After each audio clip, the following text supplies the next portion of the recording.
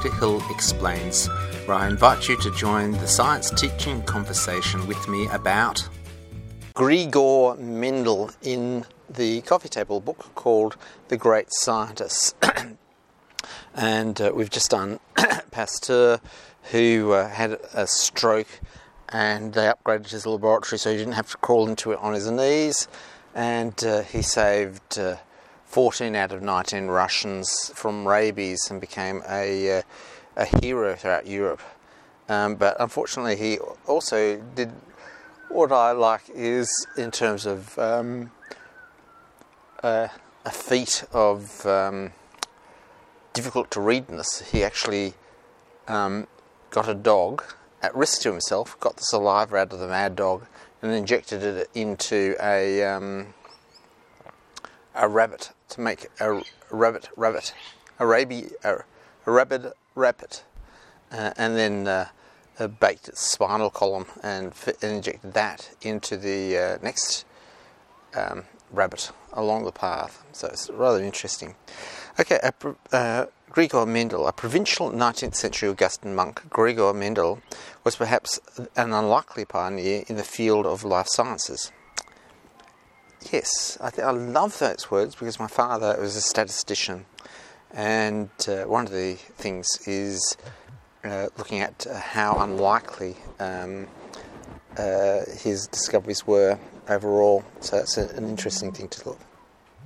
I'm back recording with rather spectacular parrots around me at the moment. We're just talking about Gregor Mendel and the fact that statistically, it's not that his statistics were correct, that his statistics, he selected numbers for his statistics gathering which had the greatest lack of uncertainty in the significance. It's sort of a fairly complex student T laws. There's a whole series of stuff which he either lucked in the way he did experiments. So there's a whole lot of luck in the way he did experiments. What he selected, the things that he selected and the way he selected his experiments were basically impossibly lucky. It's sort of like he was using techniques that they hadn't discovered yet. He was making correct selections of data and the way of doing things, using that you would do, say, if you had advanced computers nowadays. So it's almost as though he was God-guided. So this is sort of one of the sort of dark secrets of statisticians trying to work out how he was so successful, yet he obviously wasn't faking it. It's an incredible thing. Okay, Gregor Mendel was the first person to use mathematics and applied statistics to biology, and his principles of heredity would revolutionise the cultivation of plants and the breeding of livestock in the 20th century. Would it revolutionise the cultivation, the selection of plants for cultivation? Mendel was born in July 1822 in Hyenicz, a remote area of the Austrian Empire that is now in the Czech Republic. Okay, the young Mendel performed well at school, showing amongst an interest in natural science. And it's interesting that there's the princess, the Hungarian education system. So there was a Hungarian or Austrian princess who's very motivated to get jobs for the returned soldiers. So he made the returned soldiers all school teachers. So which unfortunately meant that this is an act which meant that the military, you're getting military trained teachers to teach your children. You get a military society come out. It was one of these consequences. I'm being attacked by a parrot. Are you okay, matey? Do you want to? I'll give you some food. Do you want some food? This is spectacular. It's got a brilliant purple head, orange beak, sort of green, light green patch, dark green. It's very colourful. You can possibly hear him. Hello, matey. What do you want? Just don't leave me. I hate them when they actually hop on you. And so if I had a cup of tea or some a biscuit here, it'd be gone. Okay. So it's a bit frightening here.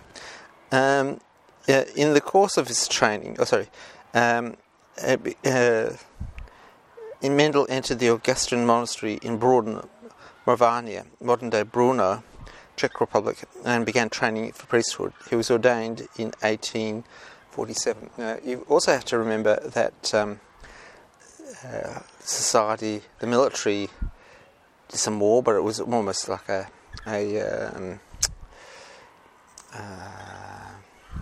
a social service there, and the training. This bird's about to attack me. Fuck! Shit! You're gone. Oh, he's up there. Okay, he just flew right over the top of me. Okay. So it's these non-functional groups. Oh my God! There's another bird coming along. Oh shit, it's a bit hard to do here, being attacked by these birds. They weren't necessarily involved in production, so if they didn't do too well, it wouldn't be shown up too much, so they gave a lot of attitude for these people in the priests and school teachers and things like that. The fact no one was really cared if they did a bad job for a while. Okay. In the course of his training, he was also found time to teach himself some science. In 1849, he worked briefly as a substitute teacher in mathematics in the nearby secondary school. The following year, he failed his teaching exam, ironically receiving the lowest mark in his biology paper, which idea would be that he would... It's often these papers where the actual most brilliant kid... So I've often come into situations where there's a brilliant kid, a paper, and an angry teacher, and I go through and actually, you've actually made some, to the teacher, you've made some logical mistakes in the way you've asked that question. And although you have taught everyone the answer, if they didn't pay attention to the way you taught the answer and actually worked it out logically, that's what the student would produce, that's what I would produce. And they just get angry. Okay. In 1851, the abbot sent Mendel to the University of Vienna to study physics, chemistry, mathematics, zoology, and botany. So why would he do it? Vienna would say, we need so many people. You've got people that just have excess of money flowing in. 3 years later, he returned to Brno and taught natural science at the local high school. He continued teaching till 1868, when he was elected abbot of the monastery. He never did pass his teaching exam, which is rather interesting there. And so this is yet another teacher. So I just have to go through. There's Boyle, Dalton, teachers. Newton was trained in teaching. Isaac Newton gave lectures to empty lecture theatres because no one was interested in the way he taught. It's quite interesting that this teaching process is your interaction with research knowledge, general knowledge, bring it all together and trying to construct it. A fascination for plants. The research that would establish Mendel's place in scientific history began in a small monastery garden in Brno in 1856. This again, the monasteries were basically almost fortified and had gardens. The reason they had gardens is because they were sieged, and what would happen, obviously, the countryside around would be burnt by your Vandals and your Visigoths and stuff like that. They'd recede into their monasteries, and part of the siege mentality is that you'd have, oh my God, Father, you would have little gardens. Okay. Mendel had always loved nature, an interest aroused by his experience on his father's orchard and farm. He was fascinated by plants and often wondered why and how they obtained atypical characteristics. The biologist Lamarck had suggested the plants were influenced by their environment. Mendel wanted to test out this theory.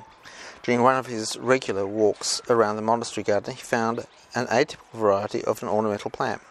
He replanted it next to a typical variety and studied their offspring. Their offspring retained the essential traits of the parents, which meant they were not influenced by their environment. This simple test set Mendel on a path that would lead to the discovery of the laws of heredity. Mendel was helped in his research by the scholarly atmosphere that prevailed at the monastery and at the high school where he worked. The monastery abbot was enthusiastic anthropobotanist, botanist, and several of Mendel's work colleagues. Isn't that beautiful? That's what you need. You don't need sort of marine researchers who are interested in science. In 1862, a few of them founded the Natural Science Society.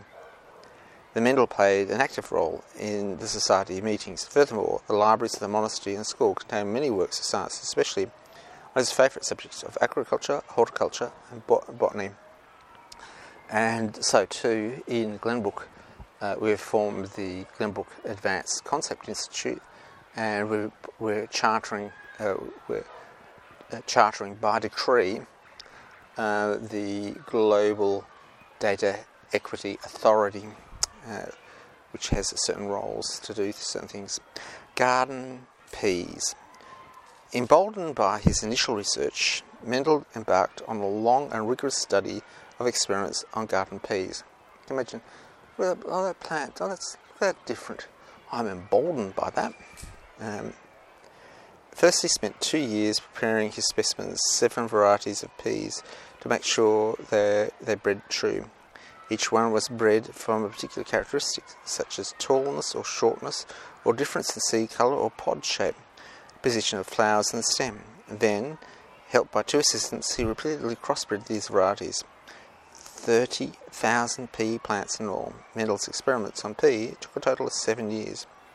They took so long mainly because of his determination to be accurate as possible in his work, and also that peas take a little while to grow. He took great pains to avoid accidental cross-fertilisation and meticulously noted down every tiny variation in the plant's offspring. Mendel was not the first to experiment with plants in order to understand the nature of inheritance. However, his experiments differed from previous research in 2 important respects. Firstly, instead of looking for characteristics of the whole plant, Mendel focused on a single, clearly visible distinguishable trait, such as round versus wrinkle seeds, purple versus white flowers. Secondly, he made precise counts of the number of plants bearing each trait. This quantitative data allowed to see statistical patterns and ratios that eluded his predecessors. Mendel observed that the first generation of hybrids crossbred plants usually showed traits of one parent. For example, the crossing of a yellow seed plant with a green seed one gave rise to yellow seeds, and the crossing of tall stem plants with short stem plants gave rise to tall stem plants.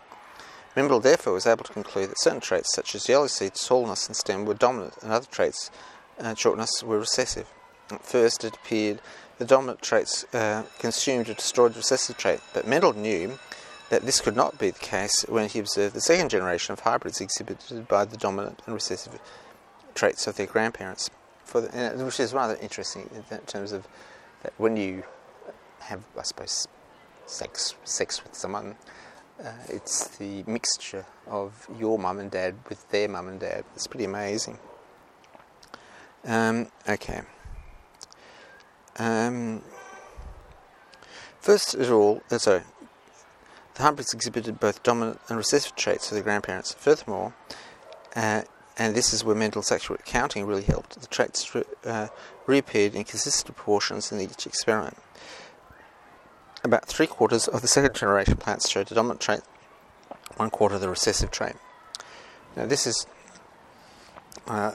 true, like he picked only peas, and the number he picked was correct, and other plants don't show this dominant. So a lot of plants have the genotype or the phenotype or genotype. I've got to remember all that. It's much more complex. So he was just very lucky. From this, Mendel concluded that each plant parent carries a pair of determining factors of each trait. In other words, it carries a pair of traits for the height of the stem, short and tall, seed colour, yellow and green, and so on. Well, in fact, some plants have 5 sets of genes. We've got 2, so it's much more complicated.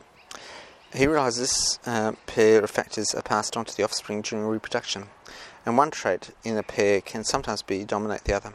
What Mendel called factors, we now know are called genes, although the term was not coined until 1909. Mendel deduced that these factors do not blend or mix with each other. The offsprings of the yellow seed and green seed plants don't produce a yellowy green seed, but remain pure and uncontaminated. And when the hybrid plant forms its reproductive cells or gametes, the genes segregate and pass into different gametes.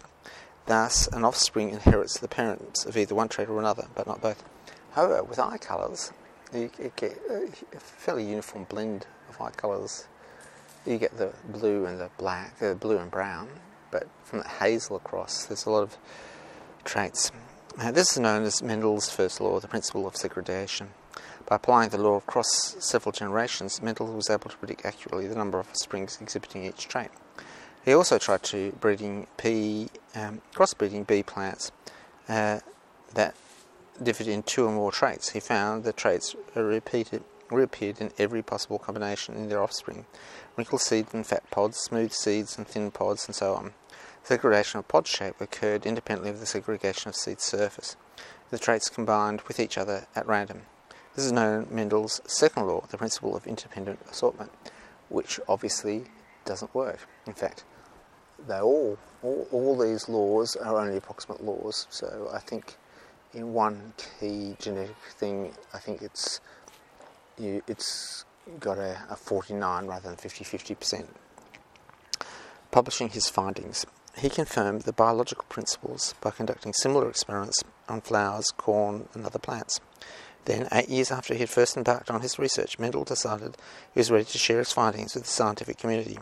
He presented the results of his experiments in 2 papers at the meeting of the Natural Science Society in Braun in February and March 1865. He received a polite hearing from the 40 or so audience. Even though he founded the society, yet no one appeared to acknowledge his discoveries broke new ground, because typically of most things, majority, you've got to understand that when you discover things, the rest of the world hasn't discovered it for a very good set of reasons.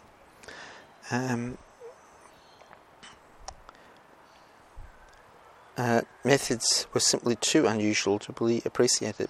No one before him had attempted to use mathematics and statistics as a means of understanding and predicting biological processes. Mendel's was also a shy character, more at home at potting shed than in the lecture hall, and may not have delivered the paper with the necessary conviction. This is the complete wank, if you do. The Society publishes Mendel's articles, Experiments on Plant Hybrids, in 1866. It was sent out to all major libraries in Europe and America. Despite reaching a wider audience, Mendel's work had little or no impact. In an effort to gain recognition for his theory, Mendel asked for a fellow monk to send out reprints of the paper to 40 eminent botanists and scientists with an interest in plant hybrids. Of the 40, only one showed real interest. He was the Swiss botanist Carl Wilhelm Venagel, a leading authority in the field, who was at that time teaching at the University of Munich. It was clear from their subsequent correspondence that Nagel neither did not properly read the paper, or at least failed to appreciate its significance. He told Mendel that his work was incomplete, despite the fact that Mendel had studied over 300 crossbred strains and a total of 30,000 plants. He urged him to continue his experiment. Nagel also offered him some very advice. He suggested Mendel try breeding hawkweed, a plant fundamentally unsuited for hereditary. Hawkweed belongs to the family of plants that breed asexually. The offspring is formed from an unfertilized egg. Therefore, any experiments with crossbreeding hawkweed were bound to fail, since the genes of the offspring come from just one parent. Mendel did not know this, nor did anyone else at the time, so he went ahead to study hawkweed and published a paper on his unsuccessful experiments in 1869. Mendel continued his investigation in botany and other subjects that interested him, including the study of bees, mice, sunspots, until his death in 1884. However, his appointment at Abbot in 1868, he was no longer able to devote as much time to science. The task of running a monastery took a great deal of his energies. It was also likely he had been disheartened by the failure of the hawkweed experiments and the lack of general recognition of his achievements. Nevertheless, perhaps Mendel did feel that this time one day would come, even if he did not live to see it. Did he? I don't know why we would say it.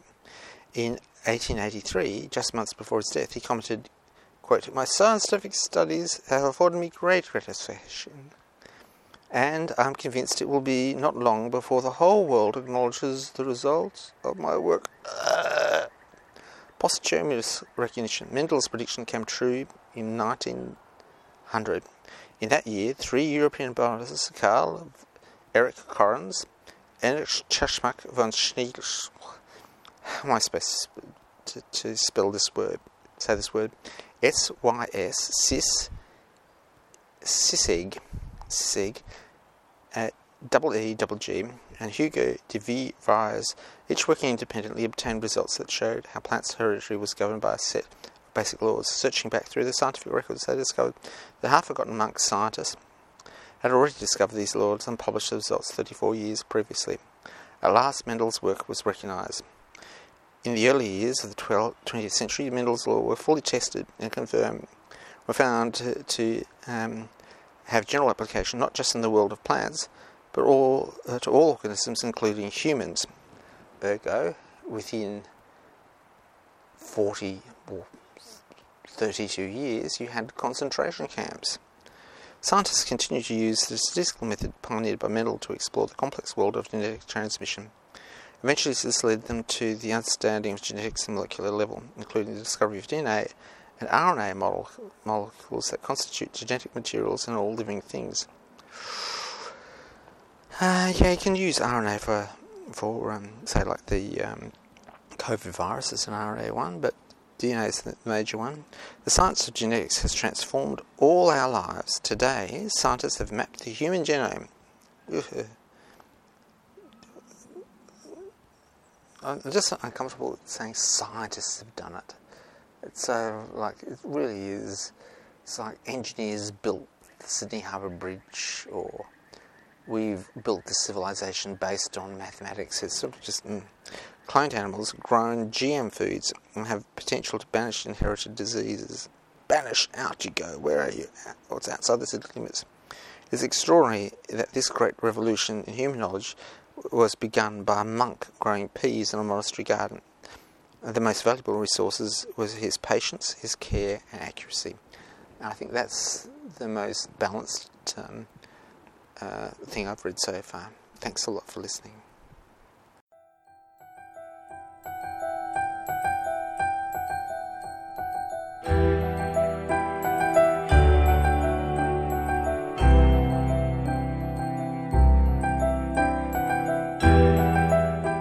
Another podcast, another story comes to a close. It's been a pleasure sharing this moment in time with you. May you discover truly amazing things, understand them, and tell others. Thanks for listening.